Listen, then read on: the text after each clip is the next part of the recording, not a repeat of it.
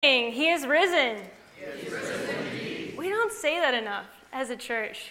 I'm so glad that we can come here to Faith Covenant Church and worship a God that is alive and not dead. Amen. Amen. Well, good morning. Welcome. If you don't know me, my name is Marcy Watson. I'm not Pastor Nate Hickox. I am the interim director of student ministries here. And Pastor Nate asked me to come and speak this Sunday, and we're going through this series called Resurrected Life. So we're talking about what it means to be dead to our sin and alive in Christ. So we're going through the 7 deadly sins, and we're talking about how we can conquer them with the help of our Lord Jesus Christ. So today, as Angela introduced you guys to it, we're going to talk about greed. And it can be kind of an uncomfortable topic to talk about because we all struggle with it in some way or another. And I think we often associate it with wealthy people, struggle with it more, but I want to counter that misnomer because I think if you aren't that wealthy, you can still struggle with it as well. So let's talk about greed. Let's expand on it a little bit. What is greed? Well, in the New Testament, greediness, the word that we see in English, is often translated from a Greek word called pleonexia. I won't ask you to say it. It's a compound adjective in Greek, and it comes from the word pleon, which means more, and the word echo, which means I have. So put literally, it means to have more. And it's often found about 10 times in the New Testament. If you're a nerd like me and Kurt Jarris and you really want to know that, maybe it's just for Kurt, sorry. But it's often found in vice list, and in the Greek language itself, it's viewed negatively. It's almost never used positively. And it's usually the apostles will write it and say, here's a big long list of things that are really bad for you. And it's usually somewhere in the middle of those things. And even the church fathers in the early church will often associate it with money and possessions. And Thomas Aquinas himself, his definition of greed was, greed is excessive love of or desire for money or any possession that money can buy. So back to pleonexia.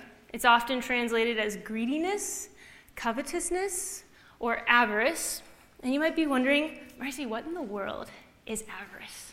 I've never heard of that. Maybe some of you have heard of it. But it takes greediness a step deeper. And Rebecca DeYoung, in her book Glittering Vices, says that avarice is what greed looks like on the inside. Avarice is not just about having more, it's about what is mine. And she asked this really great question, and I'm gonna say it twice because I think it's so wise and really insightful. And she says, do you possess your possessions, or do your possessions possess you? Do you possess your possessions, or do your possessions possess you? So think about, let's expand on that a little bit. Think about your phone. Think about your closet, your gadgets, the different things that you have in your life. Could you live without them? Do you absolutely need that thing? Or all of the things in your closet, your storage closet, that's been sitting there? Do you need that? Does it possess you? Or do you possess it? Is it coming before your relationship with God? So let's look at some examples. Grab a Bible. It's in front of you. It's probably the red maroon looking one. Open to Luke chapter 12. It's between Mark and John. It's our longest gospel. It's named after a certain Broman. Just kidding. All right, and we're going to be in Luke chapter 12, and I'm going to read you 2 stories. So the first story is in verses 13 through 14. And Jesus is in front of a crowd, and he's talking to people. And it says, someone in the crowd said to him, Jesus, "Teacher, tell my brother to divide the inheritance with me." Jesus replied, "Man, who appointed me a judge or an arbiter between you?" Then he said, "Watch out. Be on your guard against all kinds of greed. Life does not consist of an abundance of possessions." So we have two brothers here, right? We have the first brother that's greedy and he wants his brother's inheritance and he's not sharing with him. And then we have the second brother who's also greedy and he's keeping the inheritance and he's not sharing with anyone, let alone his brother. And Jesus rebukes them and he tells them this parable, and that's where we get to the second story. And it's verses 16 through 21. And it says, "He told them this parable. The ground of a certain rich man yielded an abundant harvest. He thought to himself, 'What shall I do? I have no place to store my crops.' And then he said, 'This is what I'll do. I will tear down my barns and build bigger ones, and there I will store my surplus of grain. And I'll say to myself, I have plenty of grain laid up for many years. Take life easy, eat, drink, and be merry.' But God said to him, 'You fool, this very night your life will be demanded from you. And then who will get what you have prepared for yourself? This is how it will be with whoever stores up things for themselves, but is not rich toward God.'" So we see that this man is greedy with his possessions, and he doesn't want to share with maybe those that are in need around him. And in the Gospels, there's this thing called a sandwich. It's usually found in the book of Mark. My middle schoolers should know that. We've been talking about the book of Mark a lot. And what happens is Jesus, or the author, will put two stories together, right? That's the bread, and then the juicy stuff that you actually want's in the middle.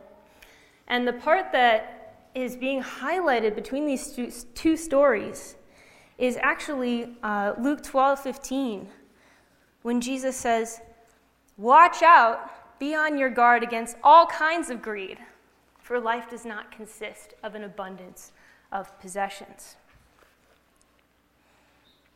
So we see that in the first story, one man's greedy with money. The second story, the other one's greedy with their possessions, right? And we can see that Jesus hates this. God hates greed. But why? Why does God hate greed?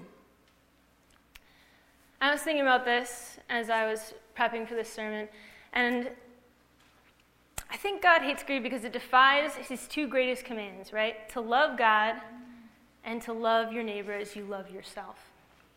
So let's think about the first command, loving God. God is supposed to be our creator, our sustainer, our provider, and all that we need. And when we're greedy and we're thinking about ourselves and how we can acquire more things for ourselves instead of looking to God for provision, right? We become so self-absorbed that we become our own provider, and we no longer look at God as our number one. So what about the second command? What about our neighbor? Well, when we become greedy and we're obsessed with acquiring more and more, we forget about helping our neighbor. Or maybe we forget our neighbor so much that we end up squashing them. Or we're flaunting our possessions in front of them, saying, "Look at what all I have and how little you have. And it makes me feel better inside." But I don't want to just limit greed to these two stories in the first century. Greed's still really prevalent today. I remember my freshman year of college at Western Illinois University, and you go around to different parties, and you talk to people, you usually ask them their name, and then you ask them, "Well, what's your major?" And I'd often hear of students that said, "I want to be a doctor because I want to make lots of money." But not because they wanted to help people that were sick, not because they loved the field or wanted to do research. It was just, I wanted to make lots of money as a doctor. I don't want to serve Jesus being a doctor. I used to have, maybe I'll give you another example. I used to have a friend in middle school. I won't tell you their name, but I remember going over to her house for the first time. And I remember walking in the door, and I immediately understood why she never invited anybody over. And it's because there was stuff piled almost floor to ceiling throughout her whole house. They couldn't even sit in their dining room. There was stuff on their table. There was stuff surrounding their table. They couldn't park a car in their garage because there was so much stuff in their garage. They were low-key hoarders. And there were so many things there I remember seeing that it was old toys, maybe old clothes that maybe had been worn a couple times. Maybe it was an old microwave that could still be usable, but wasn't nice as a new microwave. They used to call into that Christmas radio channel. Like as soon as Halloween ends, this channel starts to become like the Christmas station. And everybody that turns it on, that's like before Thanksgiving, you're like, turn it off immediately. But they used to listen to this radio station, and they would give out like a certain amount of money to families that couldn't afford to buy their kids Christmas presents that year. And they would always try and sign up for this and try and fix their old bay window because it was leaking cold air all the time. And I remember thinking, like, you could just sell your stuff and like probably afford that. But I wasn't going to say that as a middle school student. I didn't have the guts then.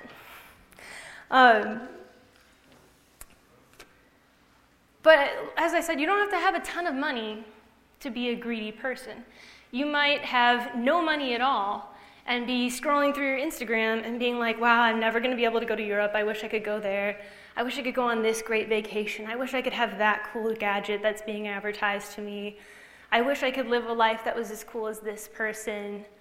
Maybe you see it in your conversations, too. And you're like, I wish I had a house that cool, as you drive through your neighborhood. So you don't necessarily have to be wealthy to be greedy.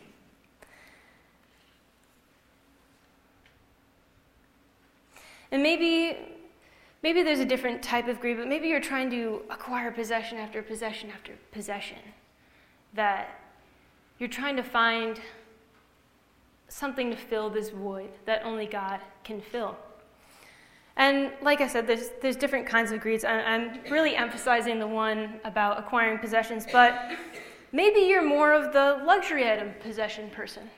Maybe you save up a bunch of money, and then after a set amount of time, you reach that point, you buy that huge flat screen TV that you always wanted. Or you buy that new Mac product, that iPhone 21 Plus, whatever it is. Maybe it's that luxury vacation that you always wanted to go on. Maybe you're the Ebenezer Scrooge. Maybe you're the one that hoards up all of your money and you find security in holding on to all that money, and you don't share with those around you. Maybe you're the Ebenezer Scrooge. And maybe you're even greedy with your time. Think about what you do throughout the week. I can't volunteer with this nonprofit organization. I can't volunteer with this church event because it would take away from my Netflix time and my me time and my spa day and my massage time. But, I mean, Nate's going to talk about sloth later, so we'll leave that on hold. But how do we conquer greed? Now that we talked about it a little bit more, giving you some examples to work with, how do we conquer it? Well, greed is deadly. It must be named. Maybe you need to call a friend after church today and say, hey, I need your help getting out from under this pile of stuff. I need your help. Maybe you need to confess to God and say, God, I've been greedy in this area of my life. I need help. I need help. And I think there are two practical things that I came up with that maybe could help us with this. And one is to give thanks to God for what you already have, instead of thinking about all the things that you don't have. Give thanks to God for what you already do have. In James chapter 1, verse 17, he says, every good and perfect gift is from above, coming from the Father in the heavenly lights, who does not change like shifting shadows. It's not our stuff. It's not mine. It's God's stuff. And are you being a good steward of those things? Are you giving thanks for the things that God has already given you? Think about even your prayers. How often in your prayers are you thanking God? And how often are you saying, God, help me get here, help me get this? What does your prayer life look like? Moving on to our next way that we can conquer greed is giving. We live in one of the richest countries in the world. We live in the United States of America. And on top of that, we live in a very wealthy county, DuPage County. And we also live by one of the biggest fresh water sources in the world, Lake Michigan. And some of you already see where I'm going with this. But if you live in this country, you have something that you can give. And if you live in this county, you definitely have something that you can give. You don't have an excuse. And maybe you have so much money that you don't even know where to begin giving. Maybe that's something that God's been stirring up in you, and you're like, I don't know what to do with it. Where do you want me to go, God? Maybe you want to sign up for this 6K to help people around the world that don't have water. Maybe you want to give to World Relief. Maybe you want to give to a nonprofit organization that's related to the church. Maybe it's part of your weekly tithe. We pass around the plate every week. We make a habit of giving in this church.